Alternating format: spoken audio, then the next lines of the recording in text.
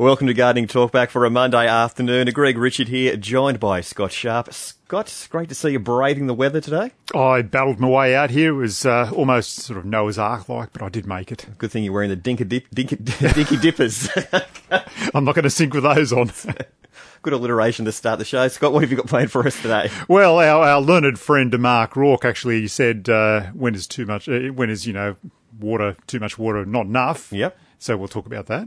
Excellent. Okay. It sounds like a short segment. But we'll get it done. Indoor plants, it's a change of season, what to do with them at the moment. And a plant you might have seen out around at the moment, the golden pender tree. Ah, yes. One of the great pender trees. Yes, it's not a black and white pender, this one. It's a golden one. Now, Scott, you mentioned something about water before. Yes, remember our very, very... Too much water. Yes, our very, very learned friend Mark Rourke on the way out. Very learned. Very learned. Very, very learned friend. He decided to ask us, it's raining outside. He's a very observant man as well, I'd have to he's say. on the ball. He's really spot on. He is, isn't he? And he wanted to know, if too much, when is... Too much water enough. Enough, yes. I keep on spitting that out, but I got there eventually. When should water stop, is what you're saying? Yes, when should water stop falling from the sky? And I guess the answer to that is, look, it's fantastic at the moment. The grass, the ground is still very, very dry. Yep. The humidity's starting to leave us as well, so it's important that we do get rain at this time. Apparently, the dams are at an all-time low. Oh. Yeah, which is really strange because usually they underwater wax. Water restrictions on us as soon as they say the dams are at an all-time low. So. Haven't heard anything. No, I heard then again, maybe our fingers aren't on the ball. No, maybe not. Mine should be, but I just didn't hear that. Perhaps we're so much better at conserving water than we were in the past that they don't really think we need to put. Maybe that's it. Well, people got more tanks, maybe. Yeah. Look, I guess if you've got plants with sources around them, you don't necessarily want them, sitting in soggy conditions. Citrus, they don't like incredibly soggy conditions. Although this rain has been fantastic for them as well, because citrus get wet feet. The main thing to do at the moment is to get out there and mulch. Yep. Yeah, because the rain gets it, it just beds it down, really soaks in. Then any moisture that's going through to the soil will last in there for you. Any good mulch preference? I prefer sugarcane mulch. Yep. I don't mind that either. That's a good mulch. Oh, good. Okay. We're agreed. We're agreed on mulch. That's a tick on that today. Because it's pH neutral. What's one of your reasons for liking sugarcane mulch? I just like sugarcane. Just like saying sugarcane mulch. Right, okay. Look, it's pH... Say it 10 times fast. It's not easy. It's probably not. It's almost alliteration, but not there. Not there, not quite. No. It starts off with it, but then it stops straight away. Yes. So it's pH neutral. It looks okay. It mats together really quite nicely. Look, it's probably not the best decorative mulch. I think it looks okay. If you want to do decorative mulch, you could put the sugarcane mulch and then put some pine bark or something over the top. And then it'll all break down. You just sort of... Sugarcane mulch looks all right. Look, it does. I like I said, I don't mind it, and mats together, and that stops it blowing away when it gets windy as well. Yep. So that's a really important thing with it. So there you go, Mark Rourke. Mulching is the answer at this point in time. Question solved. Question solved. Would you, when you put down your mulch, I've always thought this, do you water straight after? Yes, absolutely, yeah. So water before you do so, and then once the mulch is down, water that as well. You'll just see it sort of start to sag down and mat together, and that's really important that you do that. Excellent. Now I know what to do. Okay, and we got to talk about your most hateful plant as well later on. Oh, yes. I'll bring I didn't take a photo. No, yeah. Because it wasn't grown out as much because I ripped it out so much last time. I'm waiting for it to grow back. Right, and then you're going to take the photo and then hack it back. Yep. And then find out how I can hack it back permanently. Okay, poison, but we'll get to that at some point in time. It's Gardening Talk back on 2NURFM. We've got June from Merriweather, and she's got a problem with, what are your nemesis? Ooh, grasshoppers. Ooh, grasshoppers. June, how can we help you with them? Oh, please. I've got beautiful roses out the front and all of the leaves are eaten to pieces. You bring them inside, the flower looks great, but no foliage. Oh, that doesn't sound too good. So it sounds like you have got grasshoppers. Look, the worst thing with grasshoppers is that they are very difficult to control, unless you've got a helicopter and some sort of spray attachment. That's usually the best way to chase after them, and even then I reckon they'd probably outrun you. Look, they are difficult to control because you can't spray your plant and have, a systemic insecticide waiting in the plant for them to eat it. You actually have to contact the grasshopper, and they're clever little beasts. They've probably only got a small brain, not much bigger than mine, I should imagine. but they know what to do. If they see you coming, they'll go around the back of the leaf or they'll fly off. They're very, very clever. Look, I always say this, and people get a little bit horrified, but my favourite tool to get rid of the grasshopper is the pair of scissors, because you just cut their heads off. Oh, yes, there we go. They're eating away the plants on the deck that are in pots as well. Look, the other thing is, as it cools down, they really should start to disappear for you. But look, be that as it may, they're there for you now. You can spray if you want to. You need to get something called Carbaryl. Look, it's a pretty sort of heavy-duty insecticide. And it's not something you just go spraying willy-nilly around. You'd actually have to see the little beast and spray it at that time. That's why I go the old scissors method, because if you can actually see it, you might as well just cut it in half and get rid of it quickly. If you're spraying with Carbaryl, look, it can affect the bees and things that might come around the roses. So it's really not the best thing to be spraying. I reckon the pair of scissors is the go. My vision's not great, but no.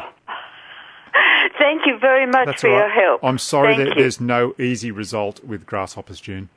Oh, they are driving me crazy, and I can't even find them on the plants. Well, that's it. They can be small, but hopefully by this time of the year they're getting quite large, and it sounds like if they're having a feed at your place, then they will be getting big. Yeah. Glad something's coming of it. Thank you very much, Scott. I appreciate that. Thank you. You have a nice afternoon. You too. Okay, bye-bye. It swung me around, because I was first horrified when you told me about that. Yes, yeah. But now it's there.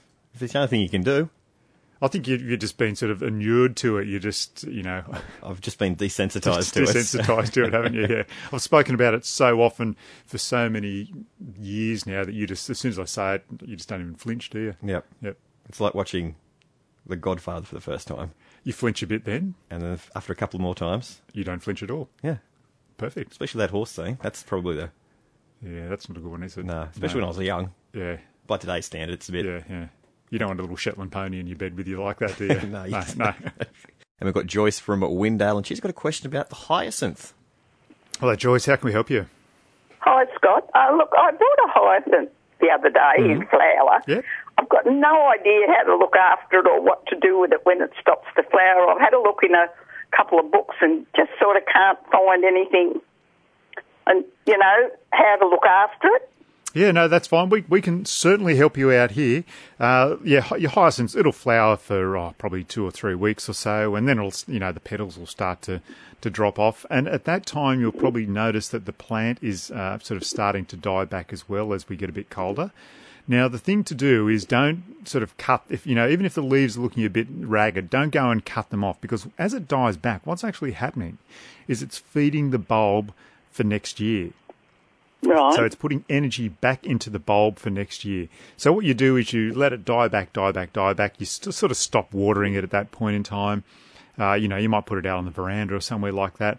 And once it's, those leaves are a bit crinkly and it's completely died back, then you can sort of, strip them off and clean it up. If you want to, you can actually lift it and those bulbs and put them into a paper bag and store them in the garage or somewhere. Or if you want to, you can just leave the pot, sort of the empty pot somewhere safe, not where it's getting watered. You want it to stay dry. Again, on a veranda, or you can even stick it in the garage as well if you want to. And then next year, it'll just come back for you. Oh, great. Yeah. Now, is it smelling nice for you? Because they are a beautifully fragrant plant. It's beautiful, and that's why I bought it. Yeah. And then I thought, but how do I look after it? Because I had a Reader's Digest plant book. A good old Reader's Digest, book.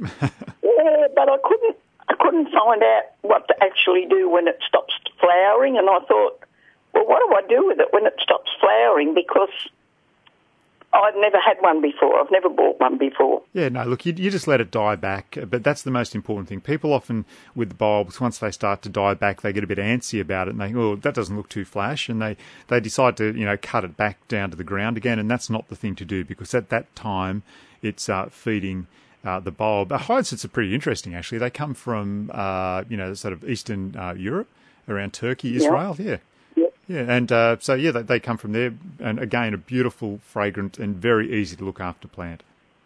Oh, well, that's good. Yeah. All right, Scott, thank you very much for that. Okay, I really appreciate it. Not a problem. You have a nice afternoon, Joyce. Yeah, you too. Thank you. Bye. And we've got Cole from Rutherford, and he's got a question about the passion fruits. Cole, how can we help you with it? Yes, it's quite healthy and everything else, but the flowers keep dropping off. Ooh, okay. Look, don't be too concerned about that now as it starts to cool down. However, what you need to do is go and get a product called sulfate of potash and start applying that probably, every couple of weeks or every month. Now, don't just do it, coming up to the flowering season. Now, what potash does is it improves the flowering and fruiting of the plant, so it'll make it much stronger. So those flowers won't drop off for you, and you'll actually get a much stronger fruit on there as well. Now, mate, the other thing with passion fruit, and with most flowering plants, is if they get a bit stressed, if they're dry or anything like that, they will drop their flowers to, ensure survival. So when they are flowering, mate, just make sure they're being really well watered. Yeah, well, I have done them with potash. Yeah, liquid potash. Yeah, so look, it's not just a one-off thing. It's something you have to start to build up in the soil, and it might be that yours is a little bit deficient, up there at Rutherford. So you just got to build it up in the soil over the next year. Righto, thanks for that. Okay, good on you, Cole. Thanks very much for the call, mate. Thank you. Bye. Bye-bye. Cheers, thanks, Cole. We've got Gail now from Mount Hutton, and she's got a question about winter grass. Yeah, 'tis the season for winter grass. How can we help you, Gail? Oh, hello, Scott. I was just wondering if you could recommend something to get rid of the winter grass in a kikuyu lawn. Yes, okay, so there are products. There's, we like to keep it simple. It's called Winter Grass Killer. And there's also a product called Endothal as well. But I think that... Sorry, what was the last second one? It's called Endothal, but that has now been called Winter Grass Killer. So if you go to, your local garden centre, they should have, a couple of types of Winter Grass Killer come this time of year, because it is the time to do it now. You want to get in there. Endothal works as a pre-emergent, so it actually stops the seed from germinating. So it's very important to get onto that now. Otherwise, you get those little green tufts come up, and then the seed heads, and it's away on you, and you get bare patches in your lawn come summer. So make sure you go and do it very, very soon. Now, always check the directions on the side of the packet to make sure you can use it on Kaiku. I'm pretty sure you can use those products on there. But yeah, that's always very important to do with any chemical that you're going to go and spray. So yeah, you'll get, when you go out, I just usually call it Winter Grass Killer. We did buy one, but it was when we got home we realised it was no good for kikuyu lawn. So yeah, okay. So always check because Kaiku can be a little bit funny like that.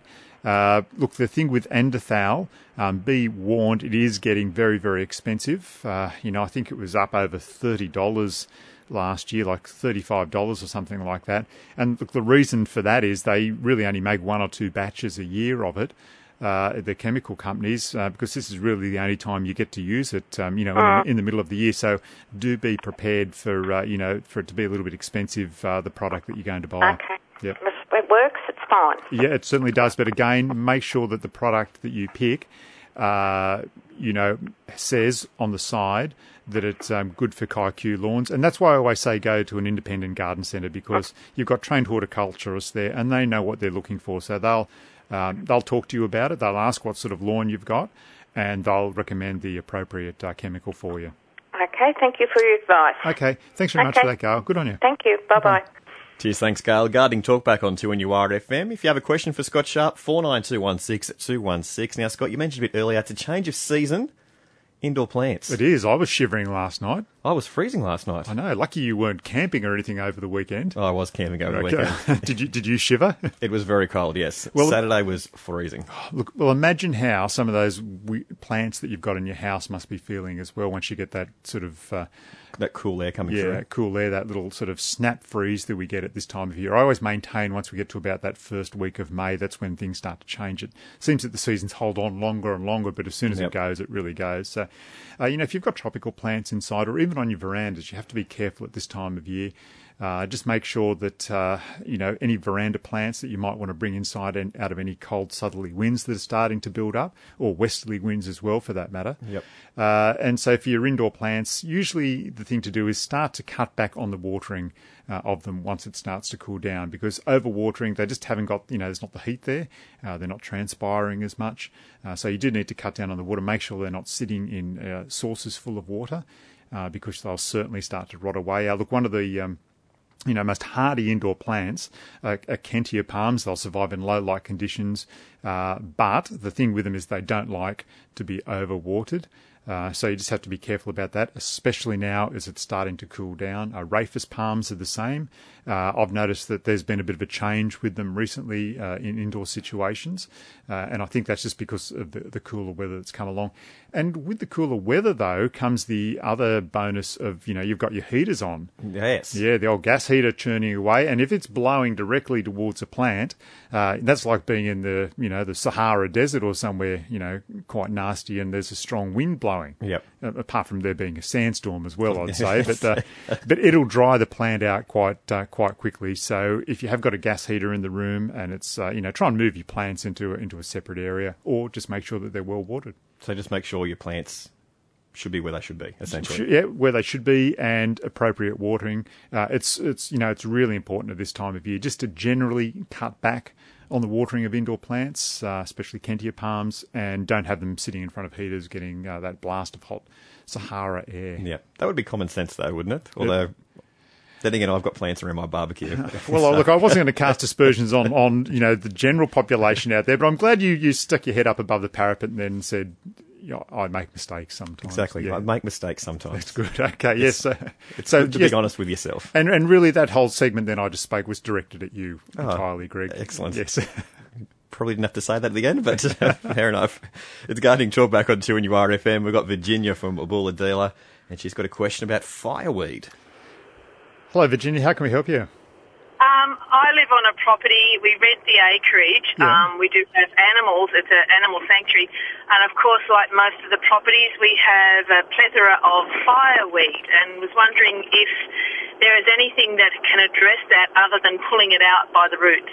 Look, as far as I know, only pulling it out by the roots. Unfortunately, I'd have to say that I mostly deal in domestic situations as well. Yeah. So, once we start talking about, commercial and farming things, I have to say, my knowledge isn't as great.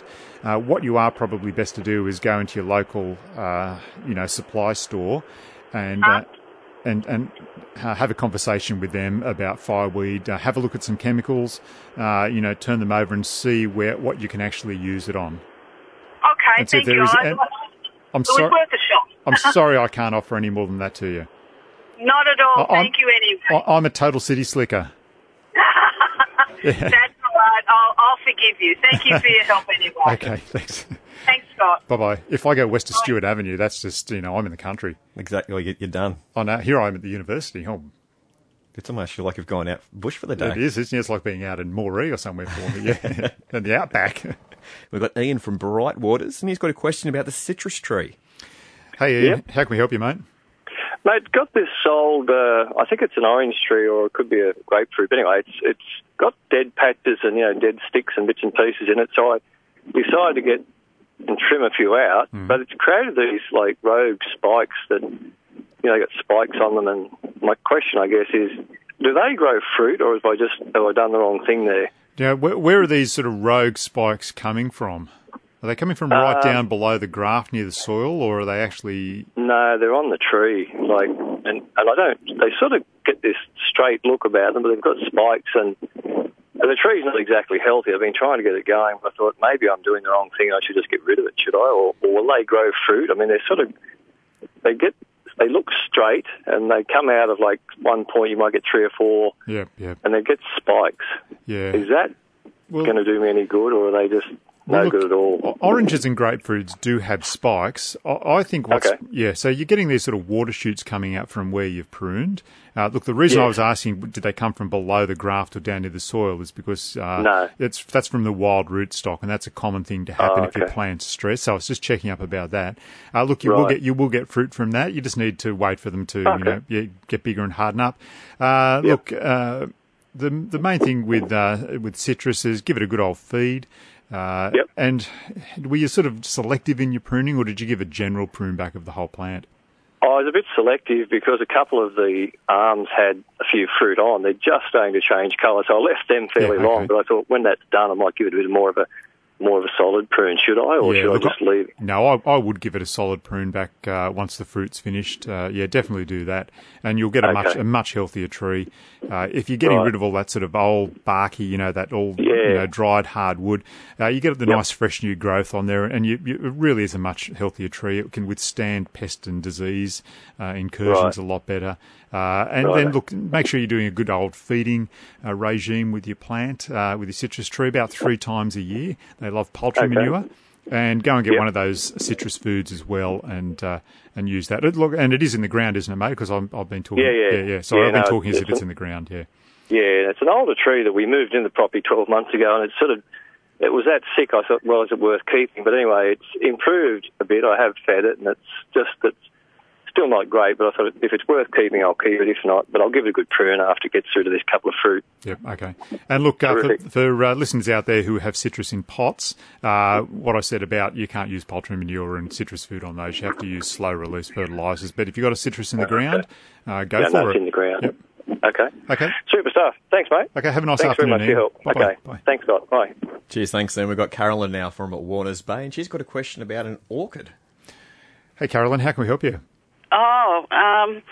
Well, I've got one of these orchids, and I can't pronounce the name, but it's a very long name, something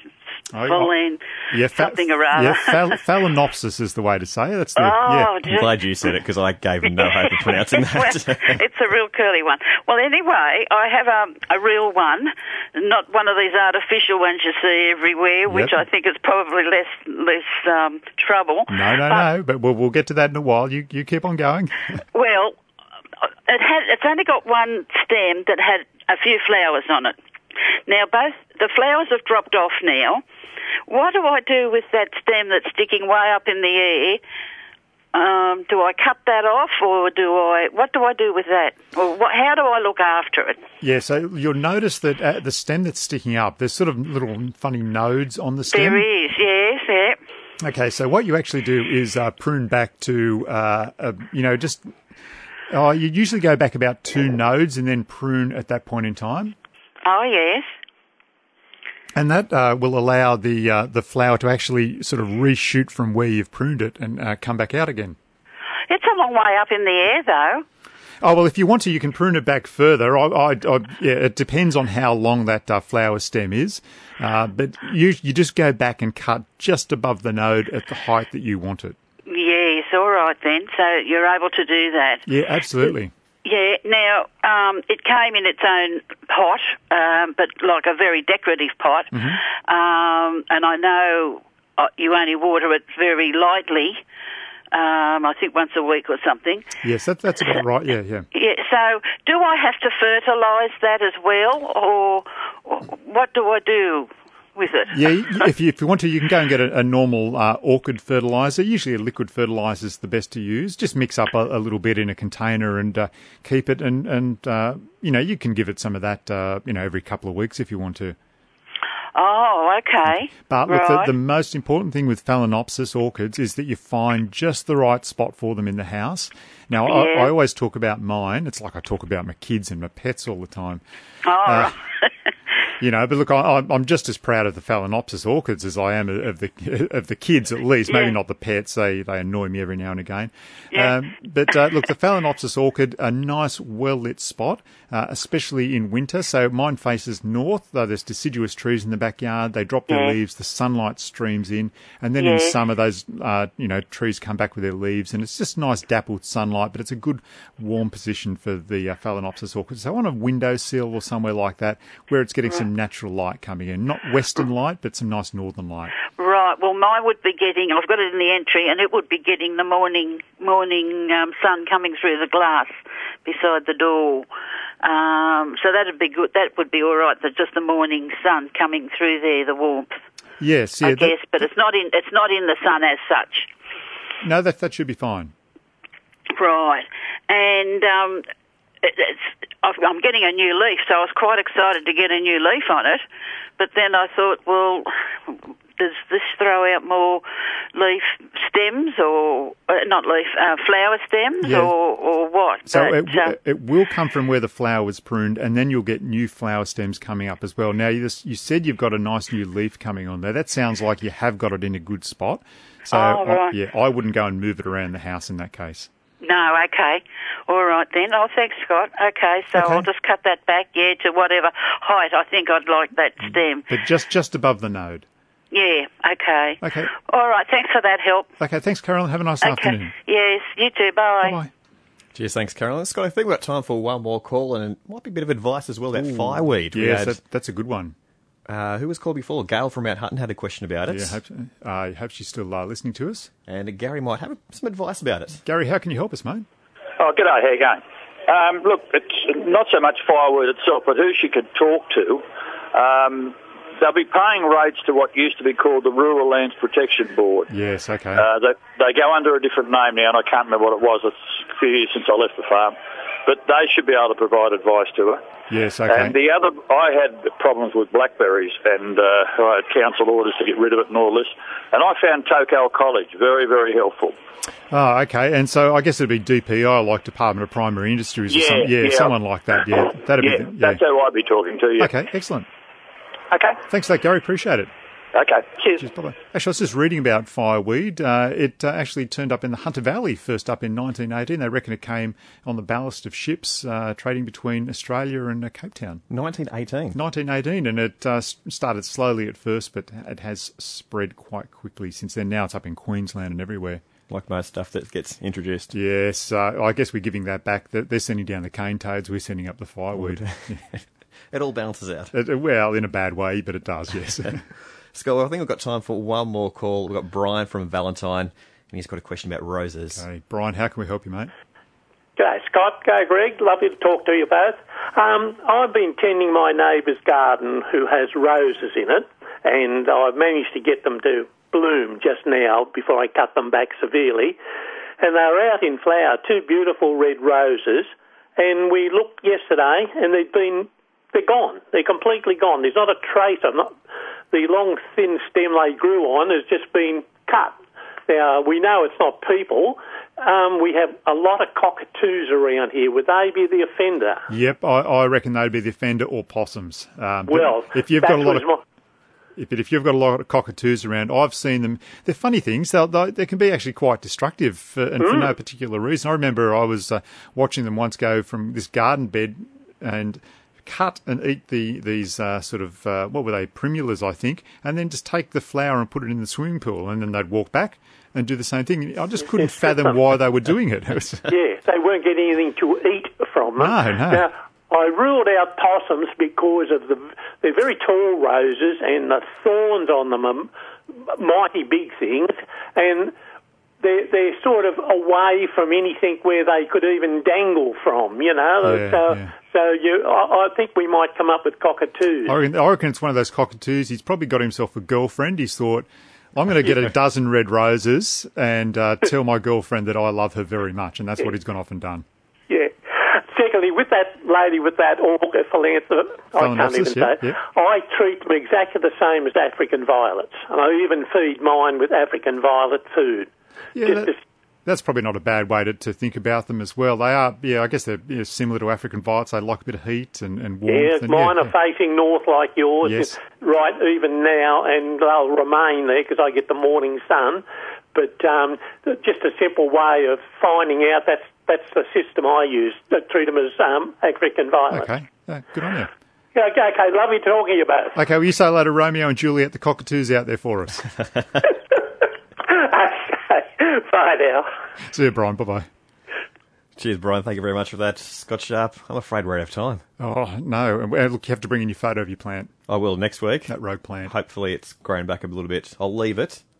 Yep, don't be cruel to it between now and then. And I'll let it come back. Okay. Fingers crossed. Cheers. 2NURFM 103.7. Thanks for listening to this podcast from 2NURFM at the University of Newcastle. Topics range from gardening to health, well-being, pet care, finance, business and travel. You'll find them all at 2NURFM.com.